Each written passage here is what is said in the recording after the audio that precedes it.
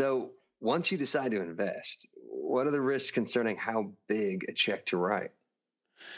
It's a good question. Finding a sweet spot for investment dollars will allow you to spread your risk across more projects. However, if your investment is too low, you'll have to negotiate hard for creative and budgetary control and ideal placement in the waterfall. If you aren't able to get favorable terms in a low dollar investment, it's likely better to walk away from the deal. Otherwise, you end up providing a 5-year loan to a project you have no insight into, which will pay you last in the waterfall and do nothing to build your reputational and portfolio brand.